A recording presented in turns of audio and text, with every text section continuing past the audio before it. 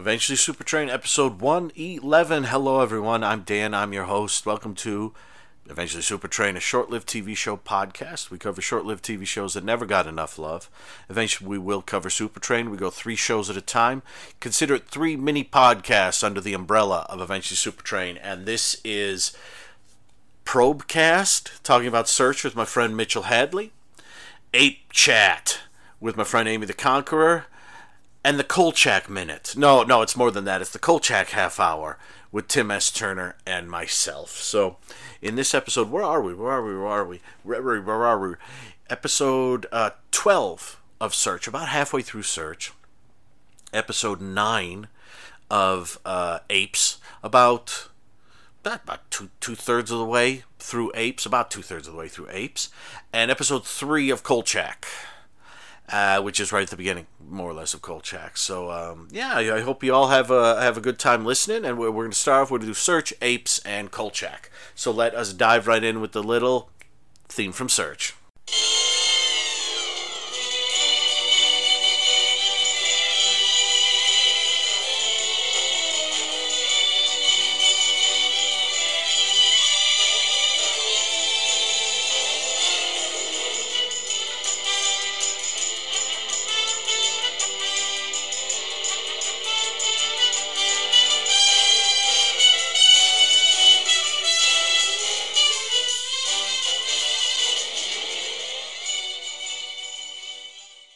Alright, Search, Episode 12, Let Us Pray.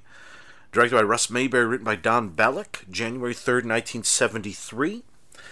This one features Tony Francioso as Bianco. And he is put on the track of a wealthy woman and her strange boyfriend. And Bianco had... I forget exactly why he's going after her, but he's sent to find her, and something's going on with her boyfriend who owns his own island and who is kind of crazy. And Bianco finds her and ends up unconscious on this guy's island, discovering that this was kind of all a sort of a setup. And she has been scorned by Bianco and is not happy, and this guy wants to experiment on a probe agent with his technology. So they basically go into they surgically go into the implant in Bianco's ear and change the frequency on it, so the gang back at Probe Control can't hear, but Danzig and all his other evil people can hear, and it basically becomes a most dangerous game kind of thing. They're at the center of the island, and Bianco has to get off the island before bombs planted around the islands are all activated, and before Danzig's henchman, who's apparently a great marksman, kills him. So it's about Bianco trying to stay alive as this guy is now in control of his earpiece and everything. Could send sonic burst through it to knock Bianco crazy, and it's basically his most dangerous game, with Bianco in a lot of trouble because he scorned Mr. Bradford's first wife from 8 is Enough. But we'll talk about that. And that is a basic plot line of this one. And let me play a little blast of music. Mitchell and I are on the other side. Let us pray. And you know how that's spelled. Because this ain't Sunday morning religious programming. This is Saturday night kick-ass. I don't know when did this air. I don't know when this aired exactly. But this is action stuff. So this is Let Us Pray, and you know how it's spelled. And I'm here with someone I like to call Mr. H. And he doesn't like to be known by any other name. How are you, Mr. H? I am doing well. How are you, Dan? Mr. D. Mr. D. I'm doing good. This is an interesting episode, I think. And that's all I'm going to say. Bye bye. No, Mitchell. Oh my gosh, I said his name, Mr. Had. Oh, Mr. H, Mr. Hoy, Mr. Not Mr. great. Sandoval. I'm going to have to talk to Yes. witness protection again. Oh, again. You did that at the end of Bourbon Street Beat, Chad. You had to go into. Oh boy. So what did you think of Let Us Pray? Well, for viewers or the viewers familiar with Search, or for people who are listening to the podcast, you might remember that on our last episode, we'd had a situation where Lockwood, Hugh O'Brien's character, had temporarily been rendered deaf, and I had mentioned that it was an interesting concept to introduce a probe agent who was unable to talk to probe control. Well, we have that in this episode as well, only this time it's most of the episode where Nick Bianco is out of touch with the home base, and they're not able to help him out. He's really left on his own, and it gives you an idea of how resourceful he is as a character, how quick thinking he is, how much confidence he's got in himself, but also it makes you appreciate just how much assistance they do get from Control. It was very interesting, and for whatever it's worth, the bad guys in this, and we've got some wonderfully evil people in this. Yes. Disable his means of communication with probe control, and they replace it with one of their own. And so we have Cam and the crew desperately trying to get a hold of him. And I don't know how long this episode is supposed to take in real time. Yeah. I know we're going all over the place here without even getting into a linear discussion of the plot, but you've already described the plot. Yes. I don't know what the expired time is in this, but every time we go back to Control, Cam is still frustrated. Everybody's still frantically working, and they haven't gotten anywhere. And I can only imagine that Cam would have torn out half of his hair by now because he's trying everything, and they've gone through the satellite, they've gone through all these various types of troubleshooting to determine that the problem does not lie with them. It's not that the signal is the instability of the signal. It's not that their equipment isn't working. Everything is fine. And that has to introduce one of their worst fears, which is it's something over which they have no control. Yes. And that's it's a really good use of it in here, because it's he's in the jungle, the hunted, and it would really be very simple if they could just help him out, but they can't, and that's where the suspense comes from. And I think that's a pretty good hook to put on this episode. Yeah, we're halfway into the series now, about halfway into the series, and it's nice to have an episode where a probe agent is basically thrown into the most dangerous game, and without his ability to get in touch with the gang back in the big red room. Mm-hmm. And I do like like you said, that like Bianco goes to, I don't know, like he goes to, I forget where he goes. He goes to some other country, and then he winds up on this island, and then he's operated on, and all these things happen. But every time they cut back to the gang, they're all like it's like just 1 minute later for them. Yeah, that's exactly what I was trying to say. You said it much more succinctly, but. You don't really know if it's like, what was there a time where they all just were like, they went away for like 8 hours? No. I mean, there must be quarters. I would bet there are quarters in there, Mm-hmm. right? I mean, because that's what, like, Mm-hmm. way back in the day when Madeline and I discussed Cobra, the thing about Cobra was that Cobra sort of works like Search, but not quite as much fun. But the thing with Cobra is that the main employees had apartments in the building. so they could just retire for a while and then come right back to work. So I would guess these people, Cameron's probably got a super cool ass suite up on the penthouse. Oh yeah. Where he's hanging out with all his ladies. And somebody Marcia, probably Queen of Diamonds. turned to him at one point and said, "Well, Mr. Cameron, why don't we just call it a day and come back tomorrow morning and see if things are working better?" Yeah, and he said, "No, no, we've just done 14 hours. We're going to do another 14." Mm-hmm. Until this is solved. I mean, I like the thought of it being almost like a cop kind of thing, where you think like, when did Sergeant Friday sleep? But that's the thing with Dragnet, is you do get in some of the episodes of Dragnet where the things go on and on and on. You do have moments where they're like, okay, you guys go home, and they specifically have we slept for 4 or 5 hours or something. Well, like that. or you've got Frank Smithy saying, "Faye's really going to be upset with me tonight, Joe. Yes. I told her I'd be home for dinner, and this is the fourth night in a row." But, yeah. Well, she'll understand, Frank. Yeah.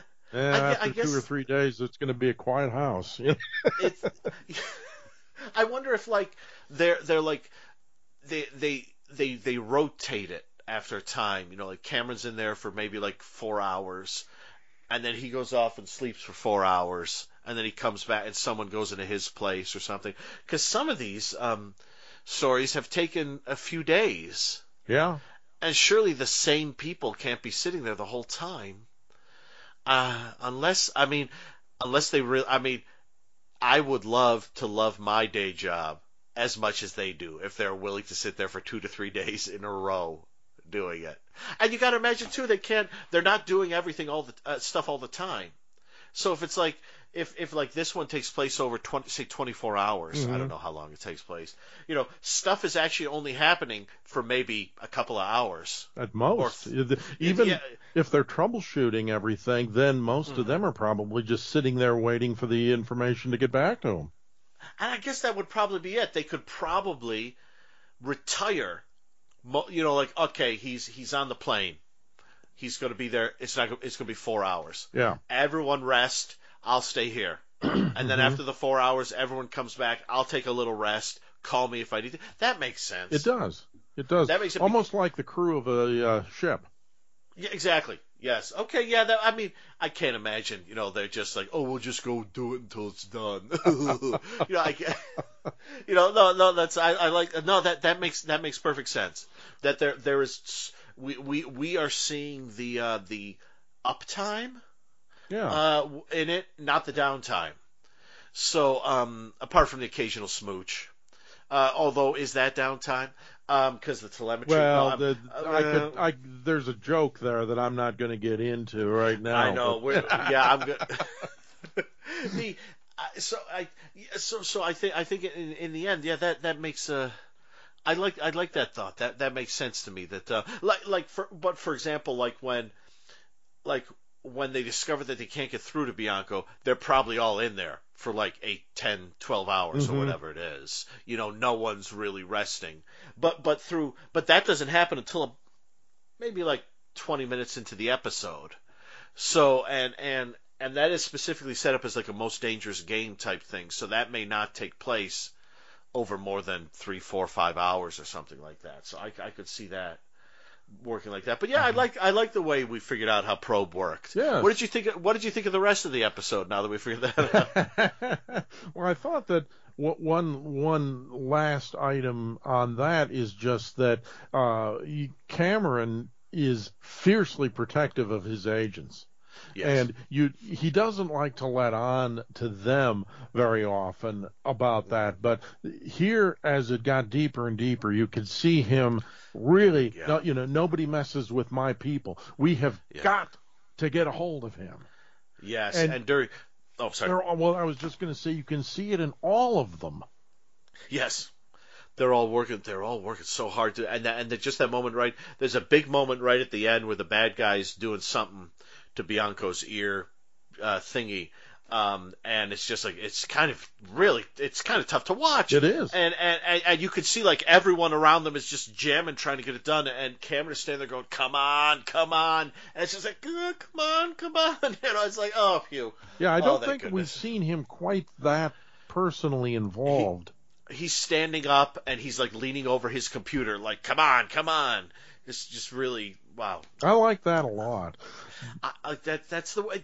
I wish more shows of this time period had done stuff like that. Mm-hmm. You don't get that a lot. Now, I cut you off there. You were about to say something great, I bet. Well, Mitchell's about to say something great. Oh, I'm sorry. Just an idea that had come up to me when you're talking about jamming the signals and everything. It isn't until relatively late in the game that they actually even figure out where he is. And yes. Because the last known location he was in was when he got kidnapped and when they messed around with his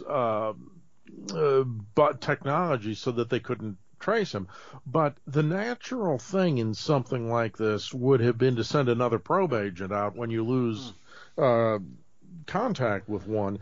And I was thinking back to these old Warner Brothers shows that you and I both enjoy, from Sunset Strip or, again, Bourbon Street Beat, or any of the other detective ones where you've got the rotating cast, but frequently one or more of the non-featured players will poke his head into the episode.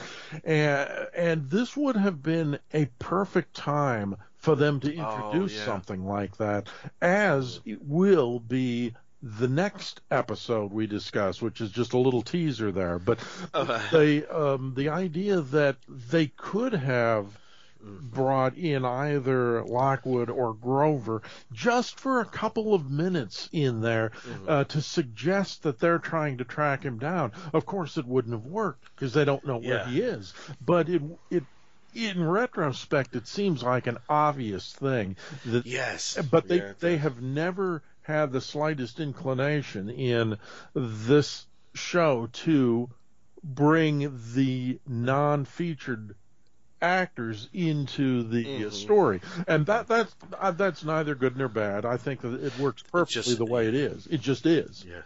Yes, and it is, and Bianco gets his most dangerous game stuff, and he gets some great hanging off of a bridge, which I always love. Yep. And he tries to make the raft, and he's really just like, you could tell at certain moments when he's dragging the raft out of the water that he has no energy left, but he's still going, and it's just like it's funny. Like I don't like to pick a favorite probe, but whenever I see Tony Franciosa doing his thing, he's like, yeah.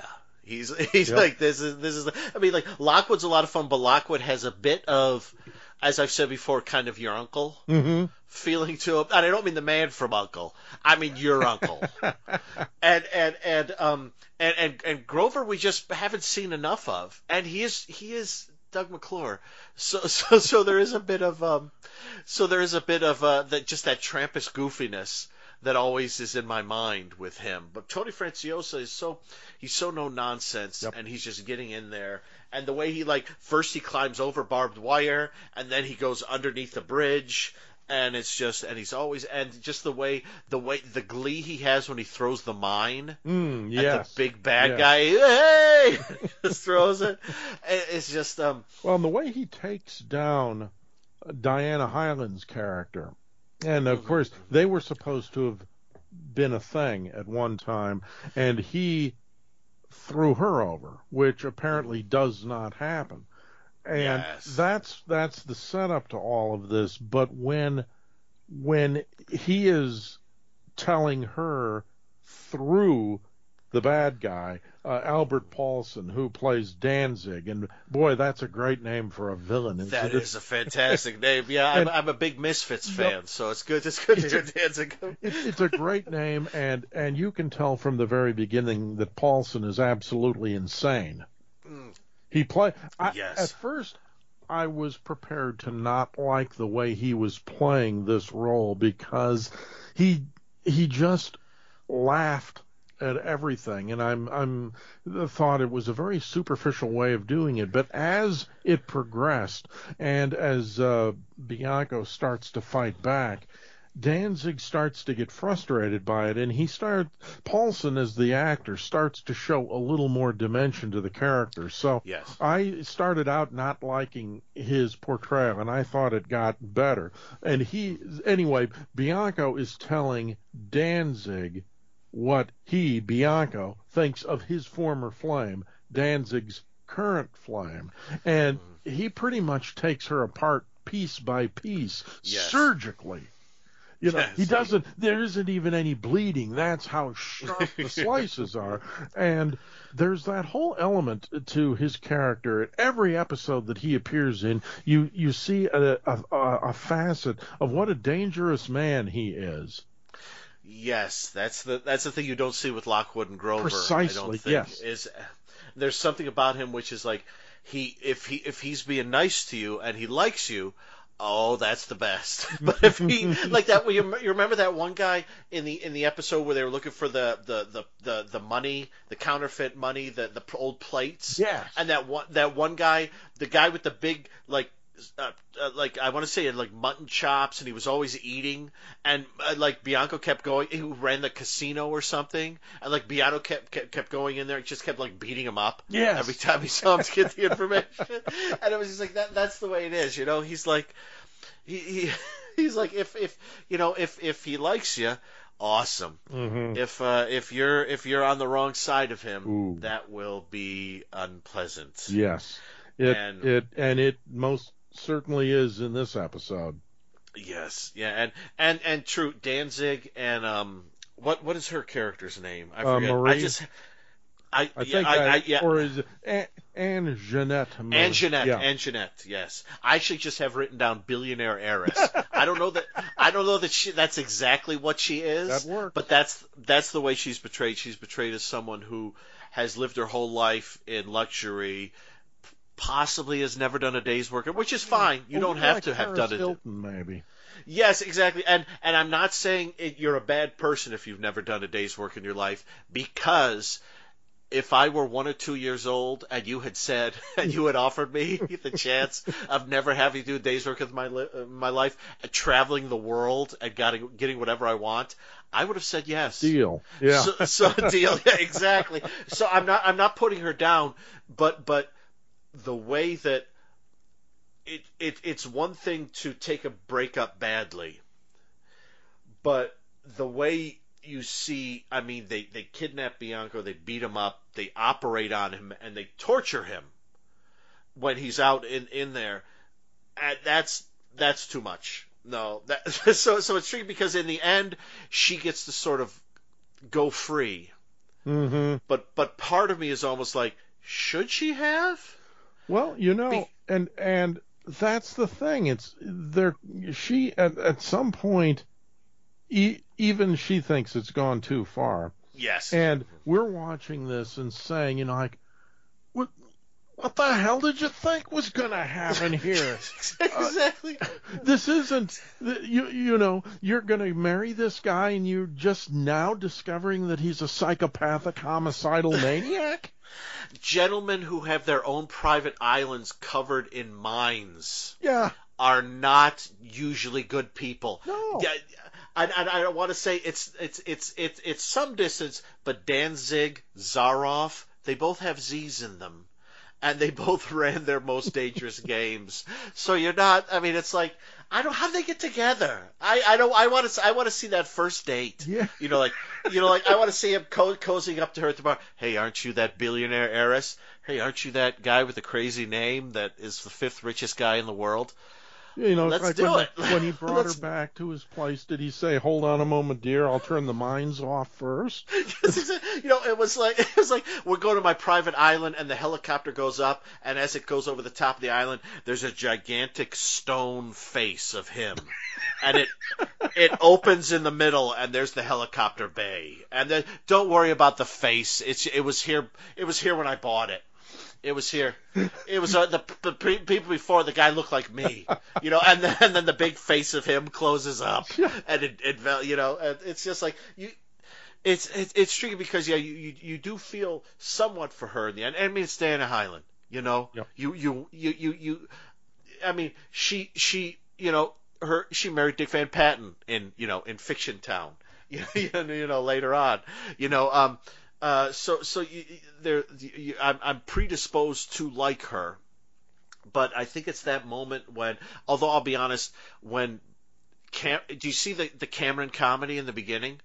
When he's doing the thing where he's like, yeah, I keep calling her billionaire heiress. I forget exactly what she is, and she's been with diplomats and da da da da da da da, and you just see her with pictures of all these guys, and then just casually and all sorts of other guys, yes. And then you see her with Bianco, and then it's just casual, and then it cuts back to Bianco, and he's like going, oh god, yeah okay, and that was a very funny moment. And it leads to a really good moment too, where Bianco says, I don't want this assignment. Yes, and he's right. He gives a pretty good reason for why he doesn't want the assignment, and Cam kind of tells him, well, I understand what you're saying, but you're on the assignment anyway. And then Bianco turns to leave, and he kind of says, like, well, where are you going? And you're expecting that he thinks that Bianco is walking out, he's storming out, or angry about everything. No, he's on the job. He's already headed someplace. And it's like my wife was saying when we were watching this, that, okay, he doesn't like it. He doesn't think he should do it. He doesn't want to be involved in it. But once that is no longer the question, he's on the job from the first second. The moment. Yep. Mm-hmm. Yeah.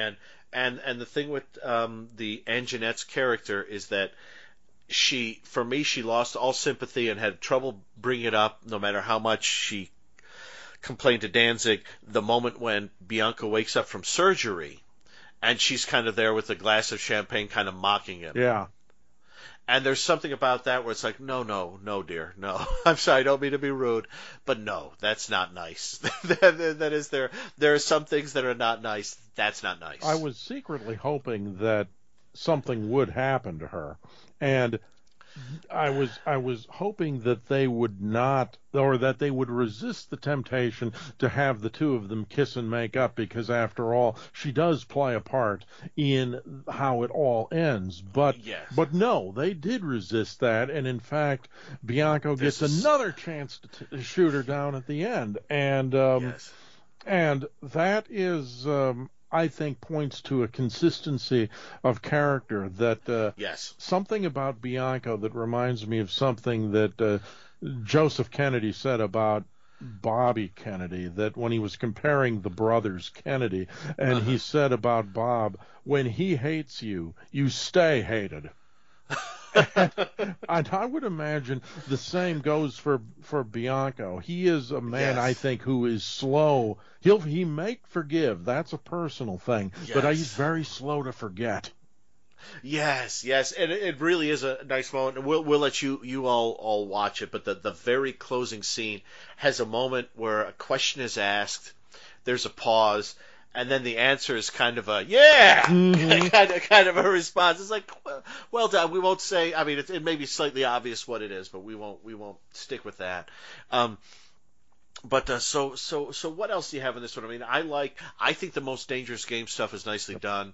I like the guy with the gun who's always shooting. He's got that perfect secondary James Bond villain kind of thing, where like he's a tough guy and he's got the gun and he's a perfect marksman and stuff like that, but he's going to get taken out. Yep. Well, and I will say, for being a perfect marksman, he was awfully bad shooting in this. Yeah, maybe the sun got in his eyes. I don't know. Yeah, he was. Lee Harvey Oswald should have been such a bad marksman. But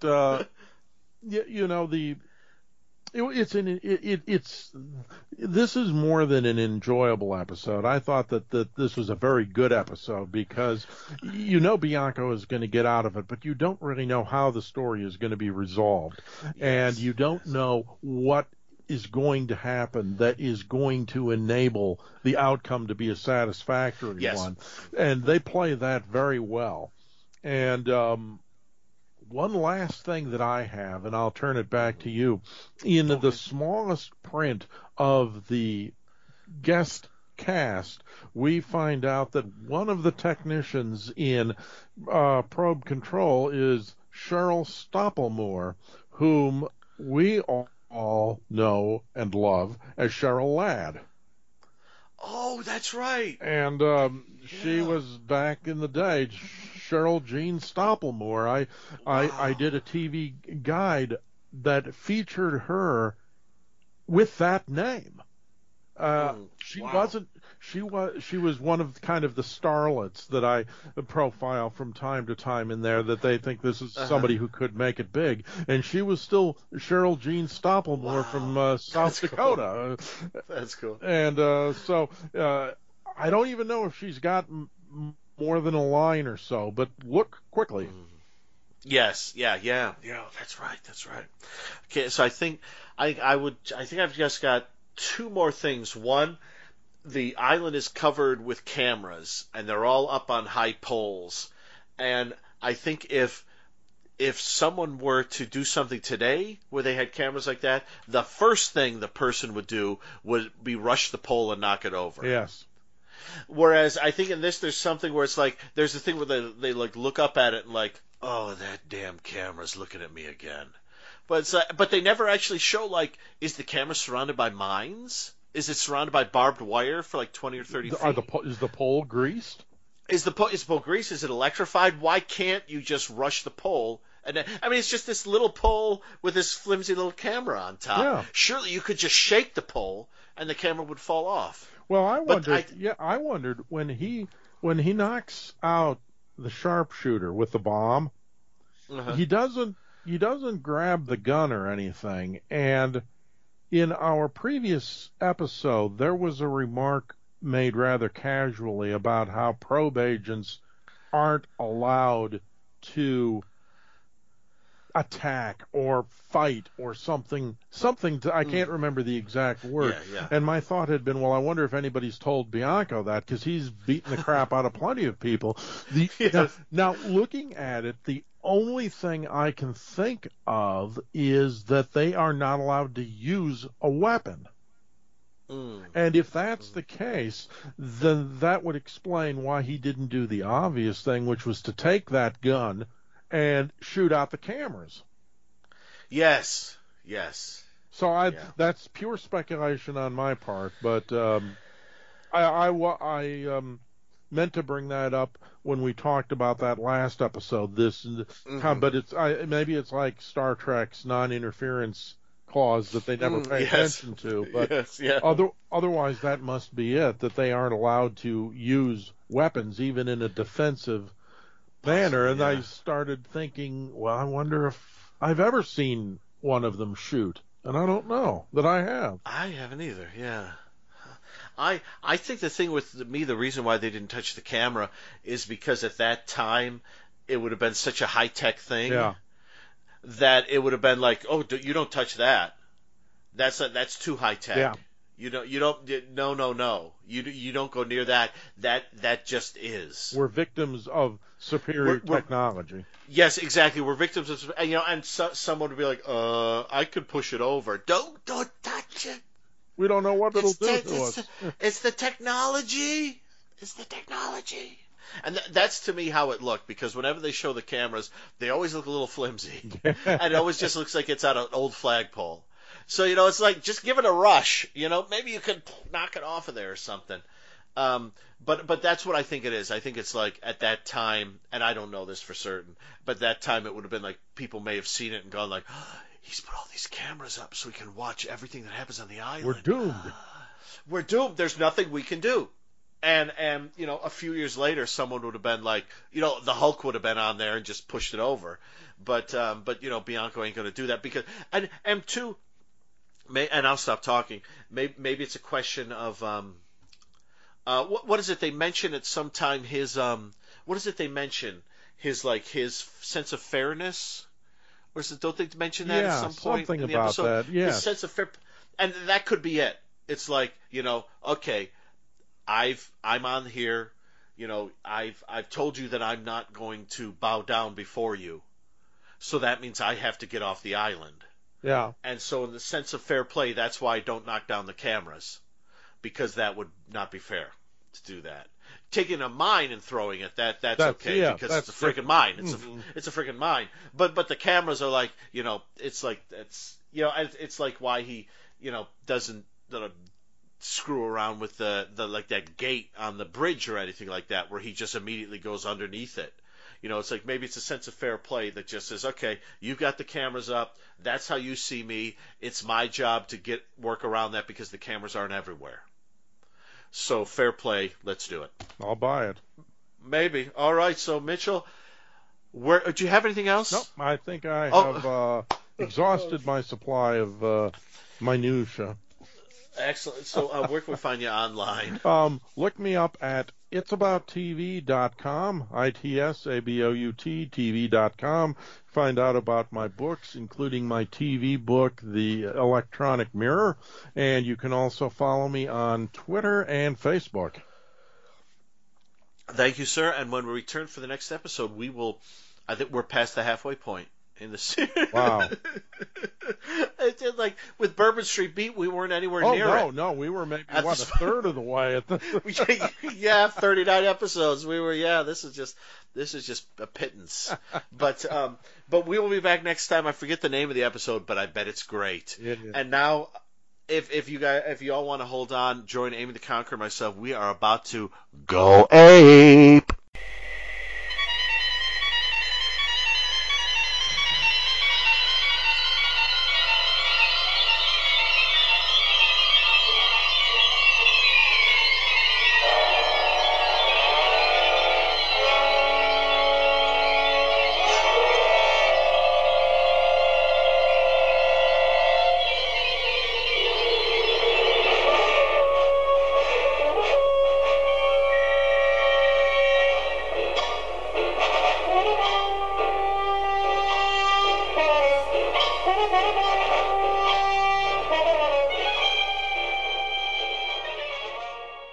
The Horse Race, directed by Jack Sterrett, written by David P. Lewis and Booker Bradshaw, Episode 9, Planet of the Apes, November 8th, 1974.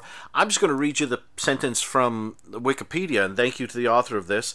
In exchange for a condemned human's freedom, Verdun agrees to race a Prefect Barlow, that's the prefect of the town area they're in, Prefect Barlow's horse against Urko's horse, who has never lost a race. So it's basically, when it begins, there's a race going on, and apes don't believe that humans have the ability to race, and then Verdun proves that he does, and Urko has about 1,000 different ways he's going to cheat on his race, but if Verdun can win, this human is freed, and if Urko wins, everybody dies. I forget, it's Urko. He's that kind of guy. Amy and I are on the other side of this one. Here's a burst of music, and then us. The Horse Race. Episode 9 of Planet of the Apes. We get a lot of the episodes. When you put the in front of it, it's the horse race, the deception, the surgeon. They seem to be like the definite articles. So this is going to be the horse race, apparently to end all horse races. So I have here with me Amy the Conqueror. Amy, how are you? I'm good, Dan. How are you? I'm doing okay. I'm ready to discuss the horse race. What did you think of the horse race? The horse race, yes. I thought The Horse Race was a pretty fun episode. It was back to some more action, a little more action-packed than others. And there was a lot of horse racing, so it didn't lie. It wasn't, false advertising. They raced horses. So I thought this one was pretty fun. And like I said, a little more action-packed. So that's kind of what I want from a Planet of the Apes television show. I want action. Yes, I think the thing with, and I'm going to go on a bit of a tangent in a some point, not too long in this, because I said I would a couple episodes ago. But I think, and this may be the start of the tangent, is that like the planet, it would be like think of like the Back to the Future trilogy. The Back to the Future trilogy are the major points in the time traveling of Doc Brown and Marty McFly. But I believe there's an animated series, and there was probably a comic book that goes off on all these other tangents with all these littler stories that maybe fill in gaps, or like, oh, how come they never went here? And then the animated series go there. But when you watch the trilogy, that is the story. The story. That is the big story. The adventures they went on. All the other things are sort of supplemental, filling in gaps. It's like if you're a Doctor Who fan, there's the TV show, and then you've got the audio adventures, you've got the books, you've got the comic strips. They all fill in gaps. But the TV show, those are the main adventures. And to me, like the Planet of the Apes series is the main, big, overarching, looking down at it from a great height story. And Planet of the Apes, the TV series, is one that comes in and just fills in little gaps, fills in little spaces here and there. And so sometimes they're going to be filled with adventure, and sometimes they're going to be drama, and sometimes they're going to be confusing messes. But that to me, that's sort of, and I'll talk a little bit. That's sort of pertaining to my theory on the show. Actually, that is kind of my theory on the show, but I'll talk about it for like 2 more minutes later. But did I interrupt what you were saying, Amy, when I went off on that mini tangent? No, I don't think so. I think I was just saying that I wanted an action-packed show, and I got one with this one. Well, awesome. I mean, it wasn't action-packed, but it was more action-oriented, and I feel like it was just a better episode than the last ones that we've watched. So. Yeah, I think. I quite enjoyed the episode too. I like the. I like the concept of the prefect and the head, the other guy, the other gorilla-y guy who's Urko? always. Yes, Urko. Yes. I like sort of their relationship and the fact that the fact that Urko is cheats so many times during the horse race. I mean, it's literally. I mean, how Alan got from one end of that horse race to the other was astounding.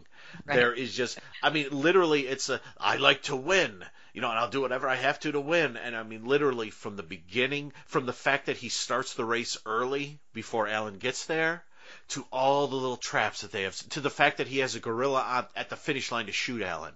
Right. But he seems to take defeat well, though. He doesn't. You would think that he would start killing people or killing apes or just because he lost, but he doesn't. Yes. He's just like, the pavement's been arranged, and he kind of just goes on with his life. But he cheats so much, and he's never lost. So why would he be such a graceful loser? Yes. The thought I had, which wasn't a pleasant one, was that since he's sending the prefect away, and these people will now get a new prefect and now get like new leaders, maybe he can eliminate some of the people who saw that. And that's not a pleasant thing, but that's the kind of stuff that happens in this. Yes.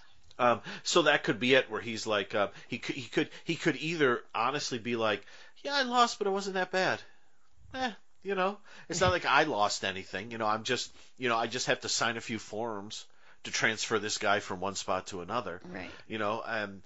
But then another part of him could have been like, well, what can I do to make sure that nobody knows I lost? Well, we're getting rid of these people.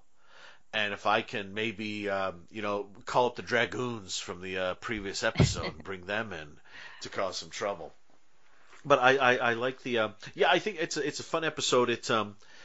It moves along nicely, and it doesn't have a lot of extraneous stuff happening. Right. It's mainly about the horse race and setting up the horse race. And, I do like the bit, like the surprise moment when Galen gets stung by the tiger scorpion. Yep. And the kid has to ride into town to get the antitoxin, the antidote. Yep. And I do love that moment when he passes through all the apes and they see him. Which is a really nice moment where all the apes are sort of around these like shrubberies, and then all of a sudden this horse bursts through it. I said, "What the heck?" And I thought that was nicely done.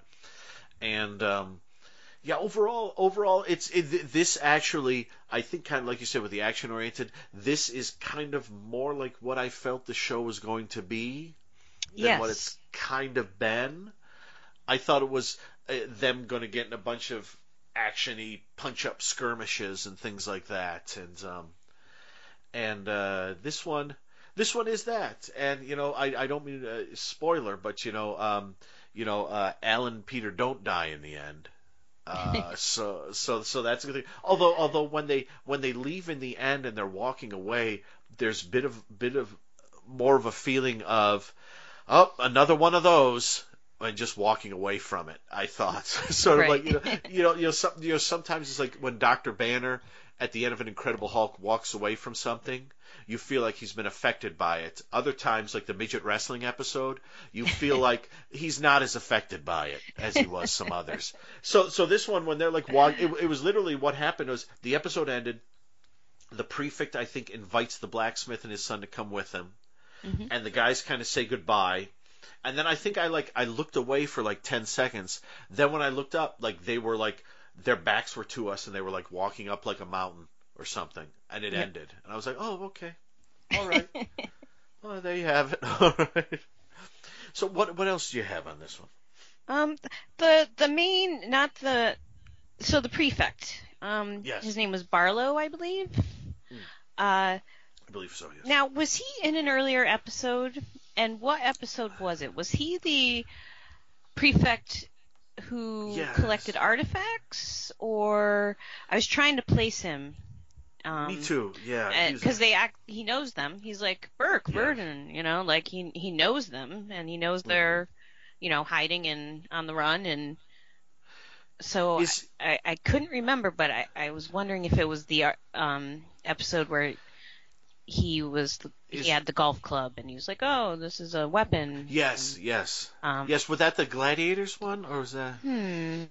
Was it the Gladiators one? It might have been the Gladiators one. Isn't it because that's the one where they lose that thing that we haven't seen since? Yes, exactly. The disc. The all-important disc that we have not heard about since episode 3 or 2. I think that's the Gladiators, because Galen goes there and there's a long scene where he's like looking at the desk and everything, and I think that's the Gladiators. I feel like it could be. You know what? I thought that too. I thought, oh, we've seen this guy before, and then I thought Amy will look it up. No, I should have. Sorry, I should have. No, you know what we'll I do? did go through my notes, but I couldn't find the name Barlow, so I probably didn't write it down then.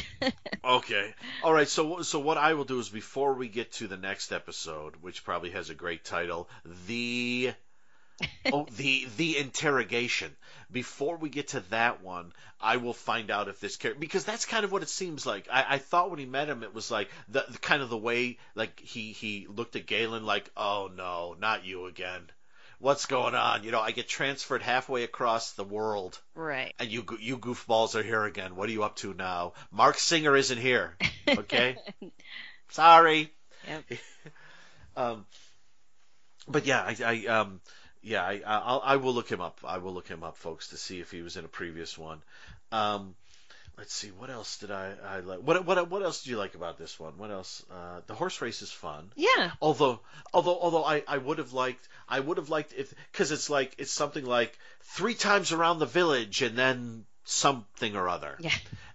and I would have really liked, when they show it begins with 2 apes racing, and I would have really liked if during that scene we could have seen the apes like do a lap, like a full lap, like the camera could have been behind them. Right.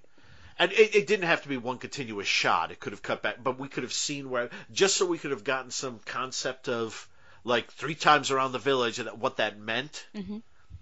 Because I always like that when I see like an action scene or a chase scene. I like to, especially if it's a race, I like to sort of know the parameters, like where we're going.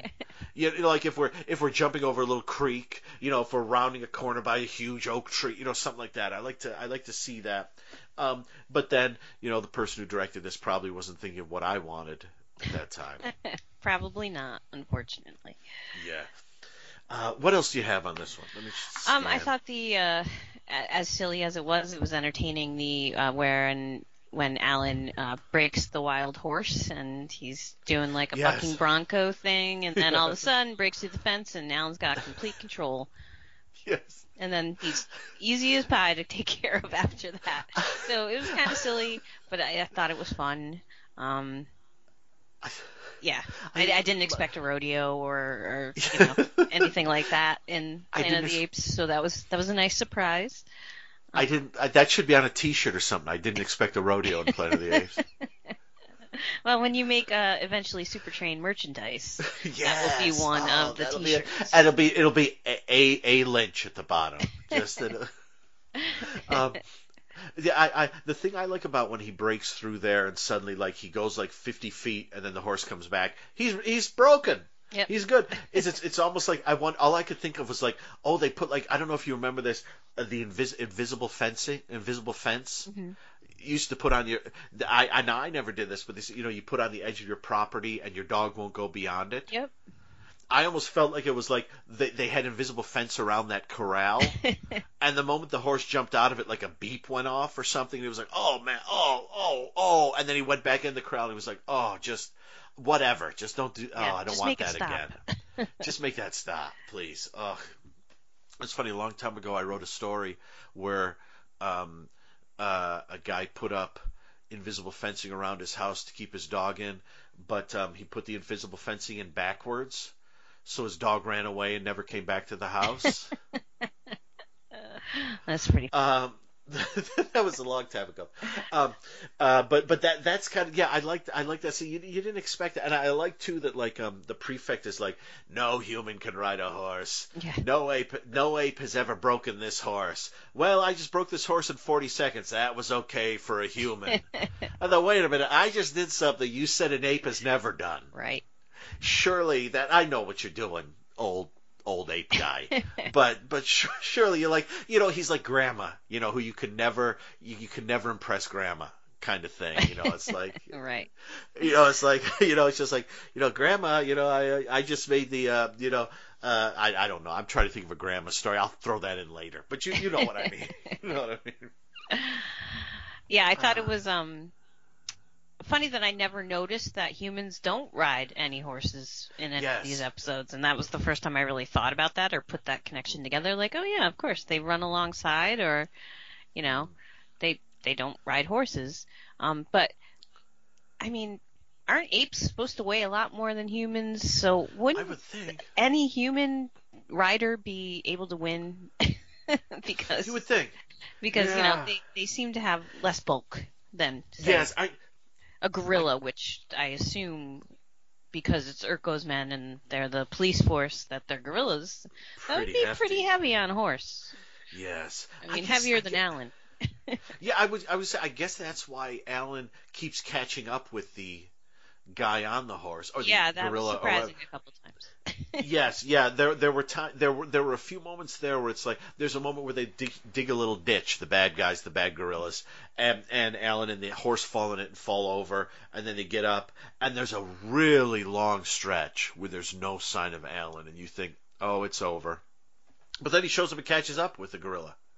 You're like, okay, so, but I think I like your theory that the reason why he does, I think anyone watching back in the day who knew anything about the apes and gorillas would be like, of course he's going to catch up with them if he can just get back on the horse, because humans are lighter.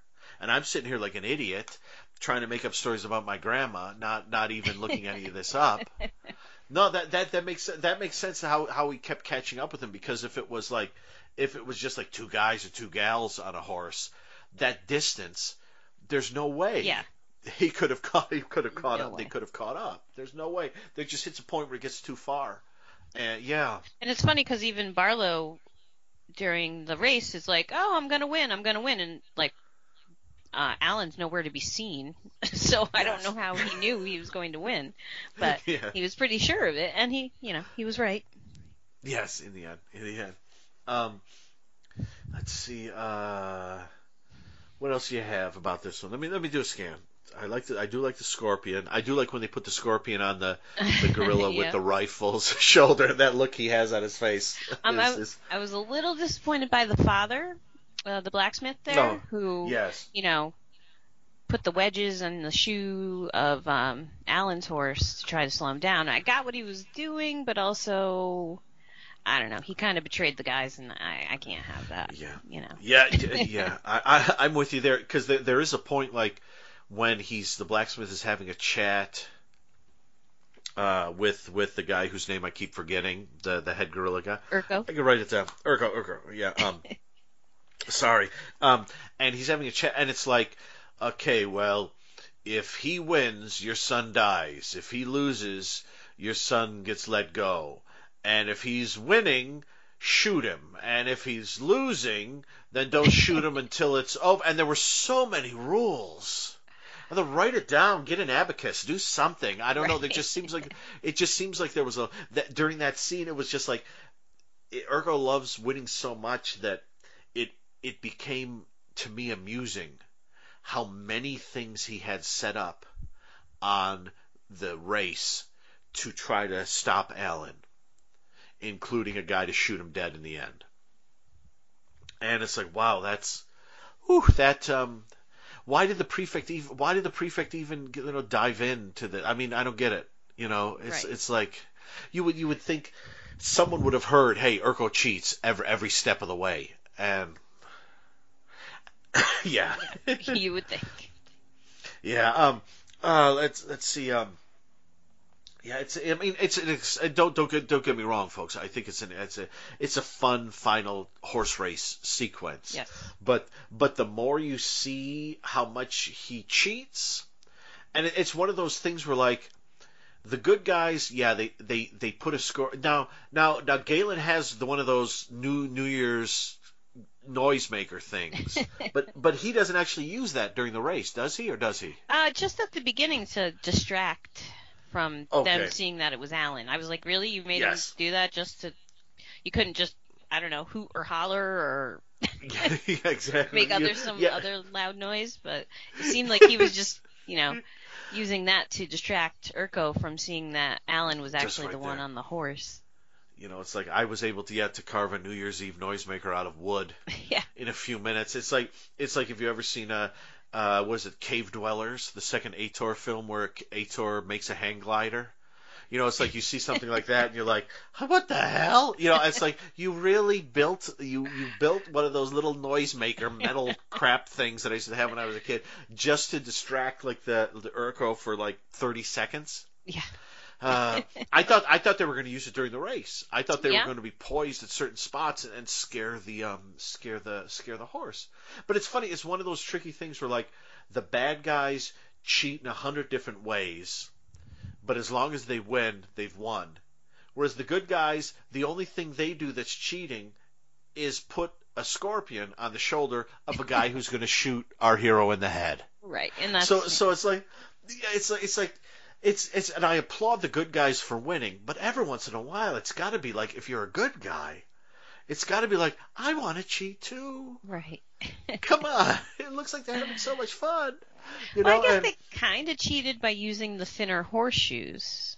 That's true. Is that really cheating though? No, it's just having a knowledge base that's better than your opponent and using that to your advantage.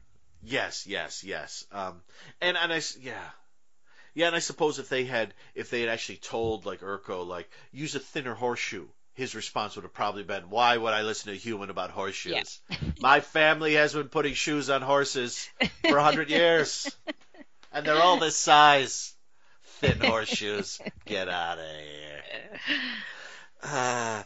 So, do you have anything else on this one? It's a fun episode. It is a fun episode. Oh, there was one thing I noticed, and I wish they had done this more, and maybe they will going forward, is at one point Galen is, after the race, and they're trying to get the little prison cart that it has the blacksmith's son in it, and Galen does this little, like, very chimp-like jump up onto a roof. Oh, yes. And I was like, why don't they do that more? These are apes. They should be, able to do these things with ease. And that's like the first time I remember them doing anything that actually seemed like something a primate would do like that. Yeah, it is surprising, because right after they win the race, there's some great sort of cleaning up the bad guy moments with all our heroes, where they're just kind of like showing up and saving the day briefly. Yeah, and Galen has a really nice sort of leap, and everything's like, yeah, they should do that more. I don't know why they don't. He does, oh no, it's not in this episode. I think it was in the previous one. He does have a moment where he's trying to lead them somewhere, like on a beach, and as he's leading them and trying to move quickly, he kind of makes chimp noises as he's leading them along, which you don't hear a lot. Right. But But yeah, overall, yeah, this is a. I'm sorry. Do you have anything else? I didn't mean to cut you off. No, that was it. Oh, all right. Yeah, and I can understand the blacksmith dad kind of turning in the guys, but I wish he wouldn't have. Yeah, that was disappointing. Yeah, it was disappointing for the character, and it was also just added confusion to what the hell is going on in the race. Yeah. And I although I do like in the end with the prefix said, and I thought it was just one of those moments where if this were like a Spielberg film or something, the John Williams music would have risen up, and we would have all gone, yeah! And that was the when the prefect tells the kid, and I don't want you riding any more horses when I can see you, or something like that. It's, hey! And so everyone's happy except for our three main guys who, just have the clothes on their back and are wandering up a random mountain. Yep. Again. Yeah, so I'm gonna throw out my theory of, actually, and you kind of got it with the Back to the Future thing I just said, is that what I sort of look at this like is, it is the, you look down at something from a great height, and you see, certain points, a mountain, a tall building, or this or that or whatever. And that's sort of the Planet of the Apes movies. And then you drop into that space, and you meet the people, and you see the individual spaces. You go inside the building, you go up the mountain, and there's a different story in each spot. I was actually thinking, and I won't go too far into this, but there's a in Doctor Who, pardon me everyone, because I always bring up Doctor Who, although I haven't in a while, have I? No, I did a couple episodes ago. Oh, damn it. There is the third series of the current run of Doctor Who, so that would be season 29 for you nerds. It ends with an episode called a three-parter actually, but Sound of Drums and Last of the Time Lords.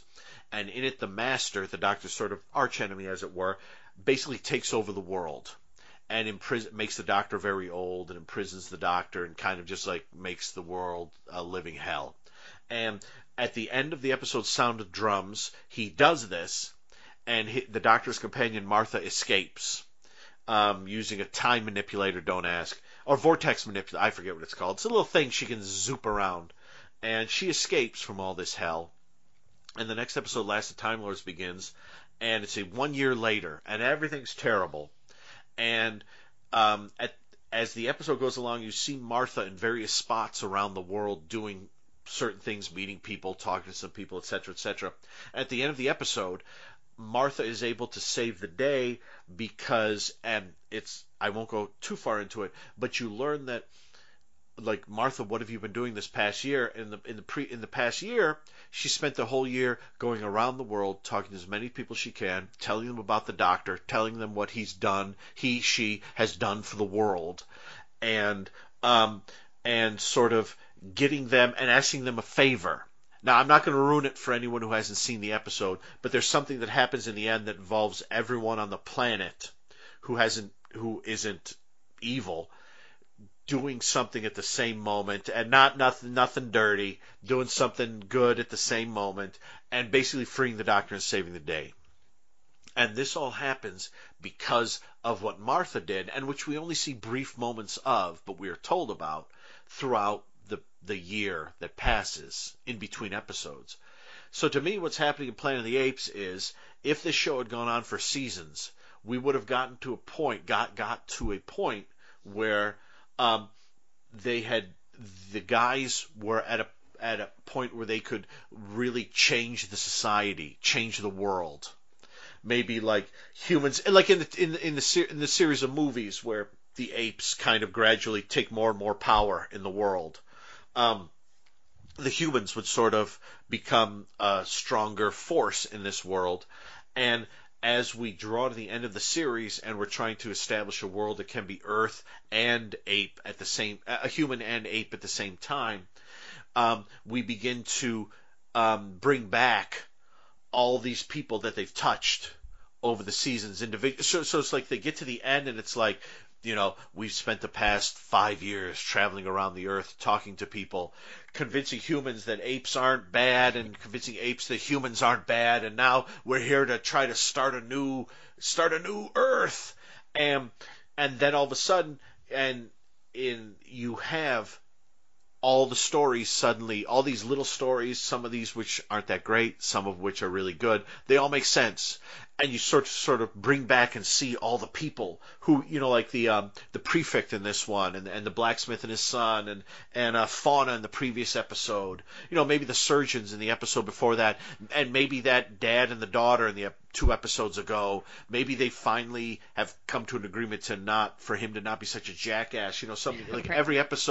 every episode is some facet of ape-human society here that they touch and change slightly, so that when they get to the end, they've actually changed everything. But they've done it point by point, rather than like travel. No, like instead of like crop dusting a field, we see them going from plant to plant, doing whatever needs to be done or something like that. And that's sort of, to me, now the show only has 5 more episodes, I think, so this never happened. Right. But to me, in my mind, that's what the goal of this is. I like it. I'm gonna, watch the next episodes with that kind of in the back of my mind and see, Yeah. I like it. And so when you see ones that are a bit of a dud, just remember when you get to the end what they did accomplish, even if it wasn't terribly interesting. Right. Like they had 2 ape surgeons who were like humans, but now they're like humans. Maybe they know a thing or two. And in this one, the prefect is like, okay, well, I've seen humans ride horses, so obviously they know a little bit more than I thought. And every step of the way just builds a little more, where it goes from being black and white to just being shaded gray. And then we get to the point where it's like, maybe at the end of the series, where like maybe they step up to the head of the ape planet, and it's something like, look at what we've done. And you see clips from every single one of the episodes. Look at everyone we've helped. Look at everyone who we've had just think a little different, because we've sort of touched their lives. And now maybe it's time to change things. And then the series ends, or maybe that's the beginning of a big crazy 2-parter or something. I don't know, but that's the way I would have done it had I been the guy in charge of Planet of the Apes, the TV series. Well, I like it. Oh, thank you. So I guess let's watch when we do the next episode. Let's watch it under that theory. Yes. That this is not a random adventure. That like you get like a show like The Fugitive or The Incredible Hulk sort of does the same thing. Going around the country, touching lives, changing lives, and that kind of thing. And maybe there would have been a point at the end of would have been great if like the last episode of The Fugitive, like when he's finally got the one-armed man tracked down at the amusement park, suddenly every single person he'd helped in the last 4 seasons suddenly showed up and were like, hey, can we help? And it was like, you had 90 people there like, can we help out? It would have been like, oh, wow, check that out. That'd be awesome. That would have been fantastic. Or it's like just a moment where it was like, maybe they show all these clips from all the guys that Alan, Peter, and Galen have helped, and maybe like they're like in a huge conference room, and all of a sudden like all these doors open, and just people pour in, apes, humans, all intermingled together, and it's just all the people from the episodes, and like here they are. All the people whose lives we've touched, here they are. Let's talk. Let them tell their stories, and you can decide what happens from here on. And I like it the more I say it, but it's not going to happen, folks. But it's like with our Voyager when we did our Voyager extension. Yes. And we went, But so I'll stop there because I didn't want to tangent too long. But and I would just say, Amy, where can we find you online? You can find me on Instagram at Amy_the_Conqueror. Excellent. Thank you so much. And next up is we got some more Kolchak this time. Aliens. Oh boy. And so I will sign off here, and we're like I said, we're going to watch the next episode, The Interrogation, as if it's a huge, like, beautiful master plan, and just see how we feel about it. Next time. Signing off.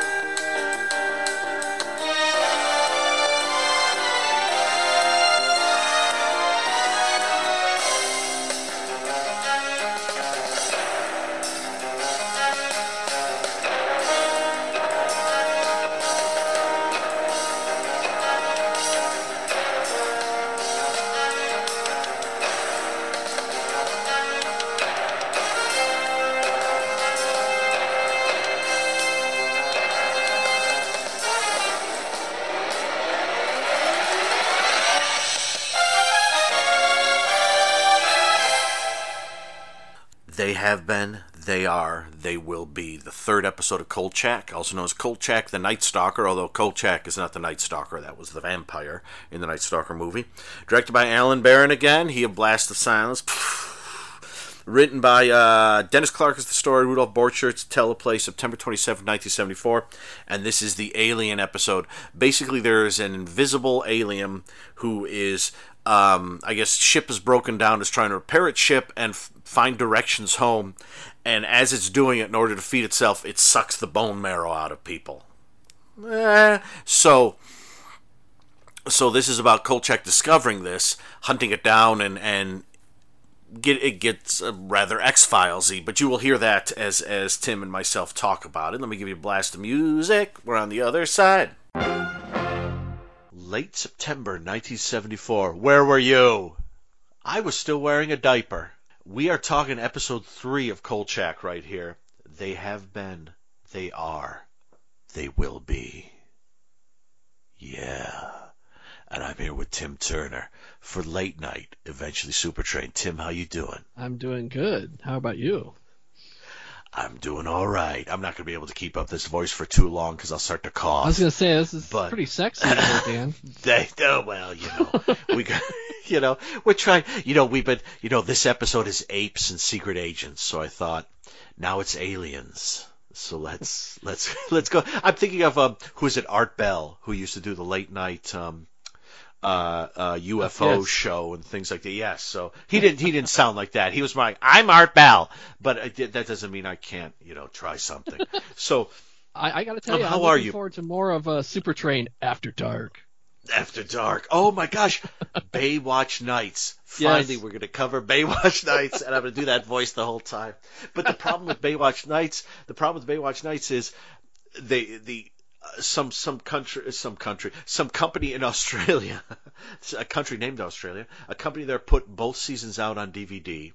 I bought the second one because that's the X-Files ripoff. I love that season so much. When I went to buy the first one, it was out of print, and it's like super expensive to get. So if I do I may have to do a side, eventually Supertrain After Dark, Baywatch Nights Season 2. Boom. Something to look forward to in 2022. There you go. So anyway, I forget if I asked you how you were doing, but I think you're doing okay. So I'm gonna roll with that. If you're not doing okay, let's take it outside. No, I'm kidding. Let's discuss it later on. We can discuss it, So this episode has Dick Van Patten in it, which automatically means it's pretty darn great. But it's directed by Alan Barron again, who did The Ripper. And but let's what did you think of this one? I kind of think this might be the first kind of a letdown episode for me. Mm-hmm. One of the things I read about in the that great book, was it the Kolchak Companion, I think. Yes. Is that in order to save money, they had a couple episodes, this one and The Energy Eater, where they had an invisible monster. So invisible monster means you don't have to pay for makeup or costuming. You just have a wind machine set up, blow the wind in somebody's face a lot, and then they have them scream and cut to commercial.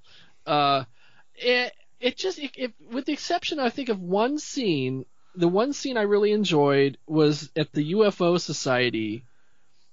With the lady, and she's giving her description of what it was like when the aliens took her, and they gave her some, drink that, tastes like a scotch and soda or whatever the heck she said. And that's a fun scene. I mean, you've got Phil Leeds in that scene, who I love. He has a nice little wonderful character moment. But overall, it's kind of dull. And at the end, nothing's really accomplished. Carl he sees the flying saucer, the only real special effect that you get, and it's so funny because it's shot just from like a safe distance, so you can't see it's a miniature or whatever. Yes. And he it's a long sequence, it's about like 10 minutes long almost, of him just standing there looking at it, and then like the wind blows at him, and he takes his picture with his little Instamatic camera a couple times because the sound annoys the aliens, and they go away, and it ends literally with just him watching the flying saucer take off, and that's it. And you're like, but that was it? No wonder he throws he crumbles up the paper and throws it away at the end of the episode, because there's not much of a story there, really. It's every time I watch this episode, I almost love it. Mm. And when the episode ends, I don't. Yeah. And to me, the thing about the episode is there's so much going on. You know, not only do you have all the alien stuff, and you have bile, and you have Dick Van Patten, and you have disappearing animals, and you have bone marrow, and you have that long sequence in the planetarium where the camera keeps kind of like pulling in onto something, but there's nothing there. And you sit there going, am I looking at it? Reminds me of and I won't go off on too many tangents here, folks, because I'm trying to cut down on those. That's one of my, for 2021, I'm trying to cut down on tangents. But there's a film from 1988 called Scarecrows. Yes. And in the film Scarecrows, it's a great movie. I recommend it highly. Do I fall asleep during it? Sometimes, but that doesn't mean anything. I'm tired. But I think it's very scary. But there are lots of shots of the scarecrows hanging in fields where the camera tracks in slowly on their faces and the wind's blowing around, and you feel like they're moving. You're like, oh my God, it moved, but it didn't. They don't move. They're not. I mean, it's just the wind, but they do move later. So you keep looking at them going, okay, is it going to move? Is this going to scare me so bad I want to scream? And then it doesn't. And you're like, and that's kind of what those shots in the planetarium remind me of, where it keeps like, I forget if it zooms in or tracks in, but it keeps like going into certain, like a corner. And you're like, is there something there? Is there something there? And then it cuts away and you're like, I don't think there was anything there. Yeah, and they keep showing maybe there was star something there. machine kind of like going and moving. And Carl's looking, and then the star machine's moving again. And they cut to the ceiling with the constellations. Yes. There's only one shot that I like in that, and it's like a brief one where you see like a shadow on the wall that moves, and that's really creepy. That's really well done. But it's the best episode that isn't the best episode because I think. Every time I watch it, there's such an accumulation of information, and there's so much happening, but at the same time it's all what's happening is, and I don't know if I'm going to make sense here, but all that's happening is the accumulation. So imagine watching a Sherlock Holmes movie where Sherlock Holmes spends 100 minutes getting clues and clues and clues, and then at the very end it just ends, and so you just have this sounds like The Singing Detective, actually, where Philip Marlowe says, detective stories should be more like life, all clues, no solutions, and that's kind of what this episode is like. We know because we've seen the X-Files, for heaven's sake, we've seen so many alien related. I mean, this was relatively early on-ish in the UFO thing. Yeah. And so, I mean, this was the 70s. There were so many UFO documentaries.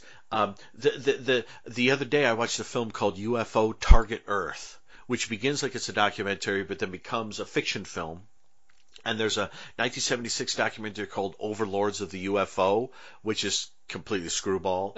And there are so many other great weird 70s documentaries on UFO, whether it's like The Force Beyond, which has a section on it, or just trying to prove like Bigfoot was an alien. All these.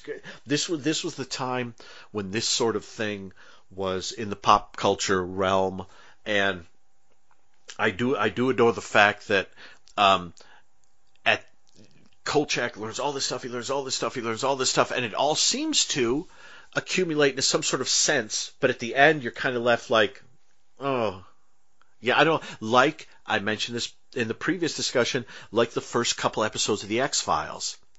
Mulder and Scully encounter. I mean, like, this sounds like a tangent, but I don't think it is, because we know that Chris Carter loved Kolchak. Oh yeah. So he would have watched this when he was young, and so the first episode, the pilot of the X-Files, is Mulder and Scully going to a small town where teens keep disappearing. I forget if they are brought back or not, but I know they're disappearing. And in the end, we sort of kind of learn what's happening, but there's no proof. And if the authorities wipe it away and Mulder and Scully leave, and they're like, and sort of like with Kolchak, they spend the episode accumulating all this information. Then they get to the point where they're like, this is what's happening. But then everything gets wiped out, so they're left there standing there going, okay, well, whatever. We can't prove it. Did it really? Whatever. The difference is that 7 seasons later, at the end of the 7th season of the X-Files, they return to the town where the pilot took place, and they begin to resolve things that we saw. So 140 episodes later, they begin to resolve things. Wow. Kolchak only had 20 episodes later. And the great thing is, what they begin to resolve in there actually becomes one of the main plot lines in Season 8. And the two-parter that ends Season 8 involves one of the characters from the pilot. And so I don't think anyone thought ahead. I think they probably they thought the series was supposed to end with Season 7, so they thought they'd go back to the beginning. But then when they got picked up for another season, they continued it. But that's one of the things is like the X-Files was able to advance it, and I think quite satisfyingly explain what's going on. Whereas Kolchak ending after 20 episodes, and I don't think there's another alien in the show. Is there? Is there another alien later on, or am I thinking of like Star Trek or something? Oh, I don't think so. No. I mean, there's a robot. There's a robot. There is a robot. Yes. Yes. But the thing with this episode for me is that as I watch it, I am absolutely intrigued by it, and then when it gets to the end, I get the X-Files disappointment. But then most of the X-Files episodes that left you with a bit of disappointment were picked up years later. Kolchak obviously can't do that, so all we get is a bit of disappointment. So I love the like I said, I love the accumulation of information. I love all the different, we're going to the zoo, and we're going to Dick Van Patten's house, and we're going here, and we're going there. I love all of that. The planetarium, but at the end, it feels disappointing because it just feels like the writers don't want to go the next step and sort of say, here's what this was. They want to leave you kind of vague. And to me, that feels like maybe they would have brought it back in a second season. But I don't know because it didn't happen. So at the end of the day, this isn't as good as the first 2 episodes. But boy, it almost is. Oh, and misses as good as a mile right here. So it's like, okay, yeah. So what else do you have on this? Well, I do admire the fact that they went from you had Jack the Ripper, which was a real life character, to a supernatural character with the zombie, and now in this one we have some sort of alien force, right? And so that was kind of a neat way of at least keeping it fresh and changing it up a little bit. It did have some nice character moments. You got James Gregory as Captain Quill. You've got Mary Wicks, who I love. She has a great scene with Carl. Of course, Dick Van Patten. Monique Marmelstein's back to annoy the crap out of Carl. And Gordy's back, Gordy the Ghoul. And he's got another numbers game, I think, going. And yes. But also, you've got Uncle Leo as a cop. Yes. He's instantly recognizable, by the way. And the great Fritz Feld is the waiter serving Vincenzo his lunch. I mean, he didn't do his signature thing. But Tony's eating this great fancy meal that the rival news service owner sent him because it's the World Series with the Cubs. Yes, and the whole time Carl's like, enjoy your meal. Let me tell you about the bone marrow that was sucked out of these bodies and left this goo on the ground. And Vincenzo is doing his best. Vincenzo is doing his best to not be disturbed by it. Yeah, and then finally, but Carl is really going for it. The waiter gives him the last meal, part of the meal, and he's like, "Well, what is this?" He's like, "Oh, it's brains." Yes. Yeah, that's a fun scene. It's a weird episode because I alternately, like I said, when I start watching it, I really love it, but then I'm disappointed slightly. But I understand why I'm disappointed in the end. But there's so much going on in it that there are points when the episode seems like it's about 2 hours long. I don't know why that is. Maybe it would have been better if it was. Possibly. Wasn't there supposed to be like a third movie? Yes. Did that have aliens in it? Am I making that up? Yeah, there was a third one. I think, what was it supposed to be called? Was it The Night Hunters? That sounds good. I'd watch that. It took place in Hawaii or something. Yes. And yes. I believe, didn't they? I think that was aliens. I believe it was supposed to be.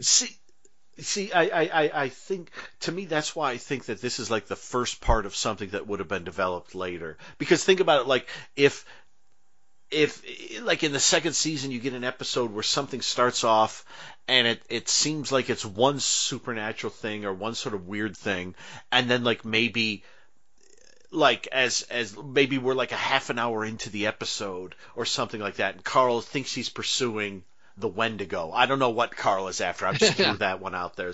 And then all of a sudden, like, he hears like a medical examiner say, "Yep, and this is weird. All the bone marrow was gone." And Carl kind of looks up like, "What? This isn't the Wendigo. I know what that is."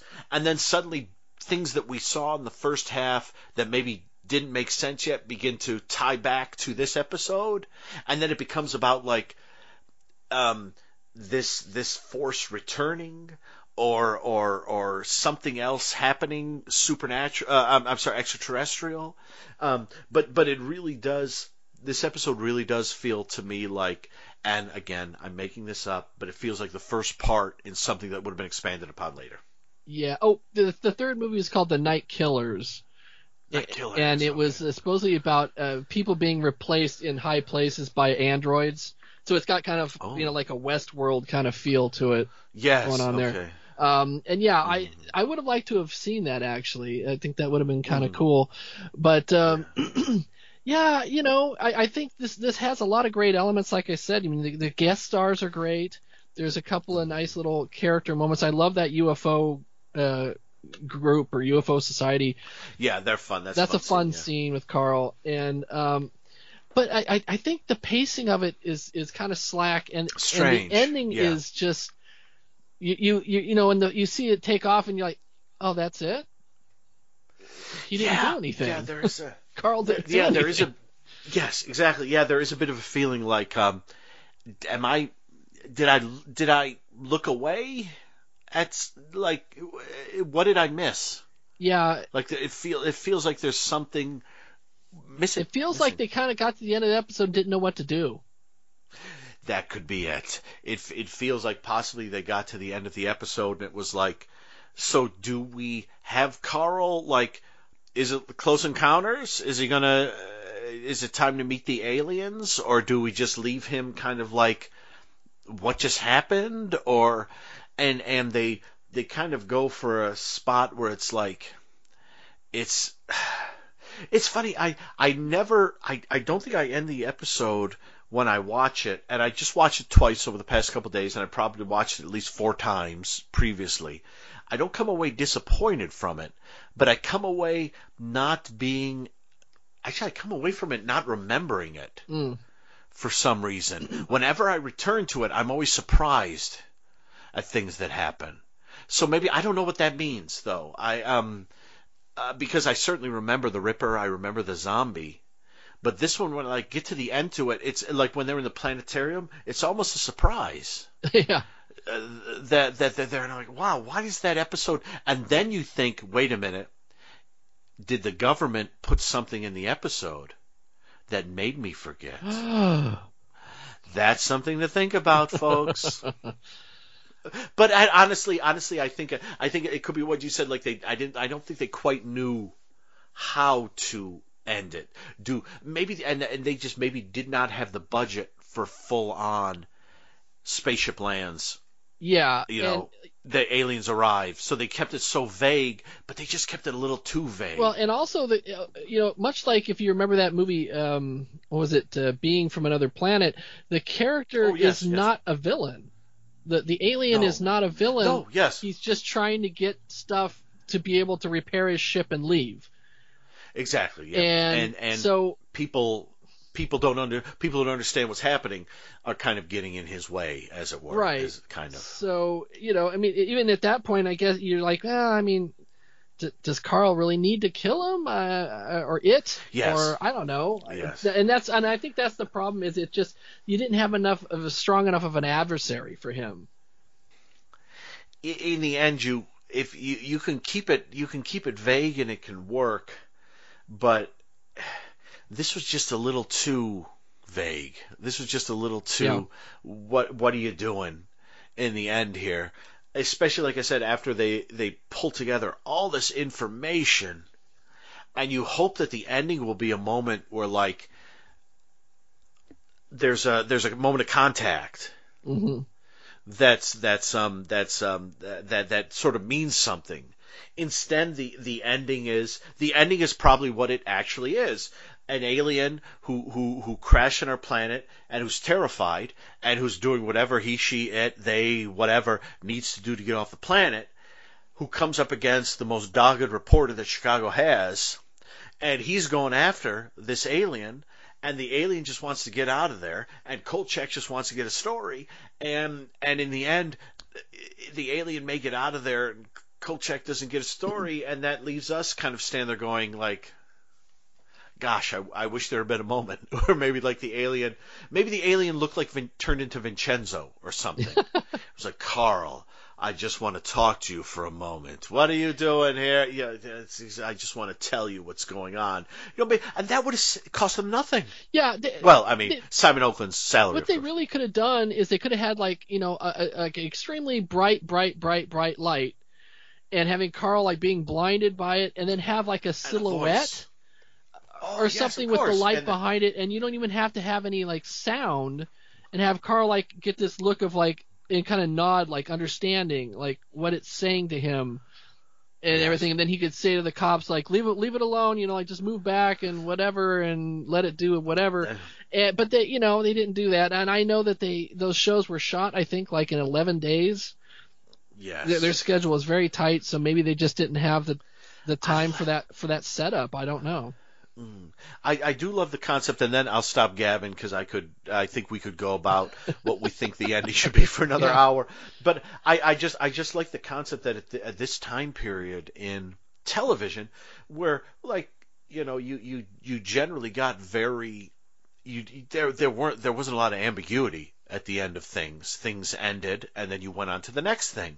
I love the fact here that it starts off and it's could it be an alien? And then it builds and builds and builds, and then it gets to the point where they're gonna open the door, and the alien's on the other side, but for some reason they don't open the door, and you're just and then it ends, and you're like, what?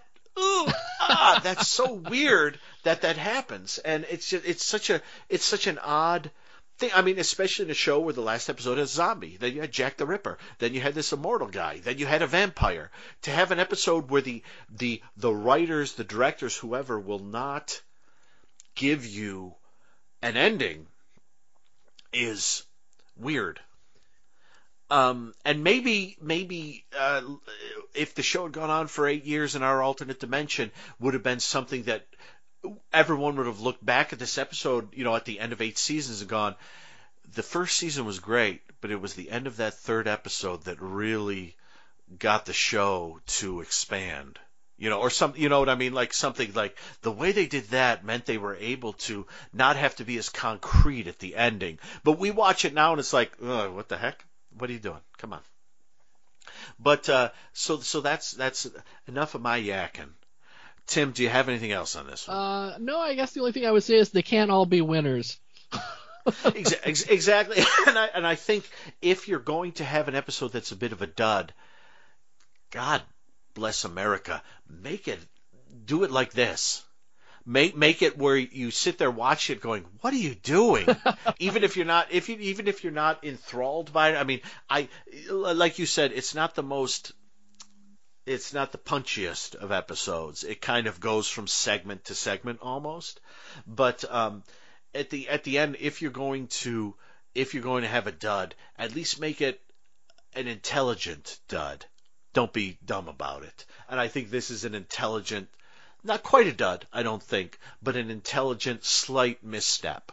Yeah, at least it has some moments, Yes, exactly. There's something going on. It's just no one.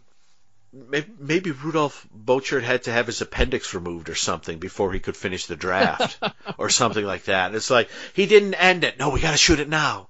I don't know, but it's just a little weird. But I'll stop yakking now. So, Tim, where can we find you online? I'm a co-host with Kelly Hogeboom of Beauty, the Beast, and the Bees, a B-movie genre film podcast.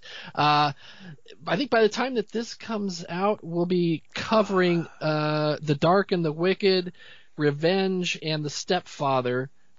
Great 80s thriller. A lot of people say it's a slasher. I don't really find it to be a slasher, but it's a great film anyway. And you can find us iTunes, SoundCloud.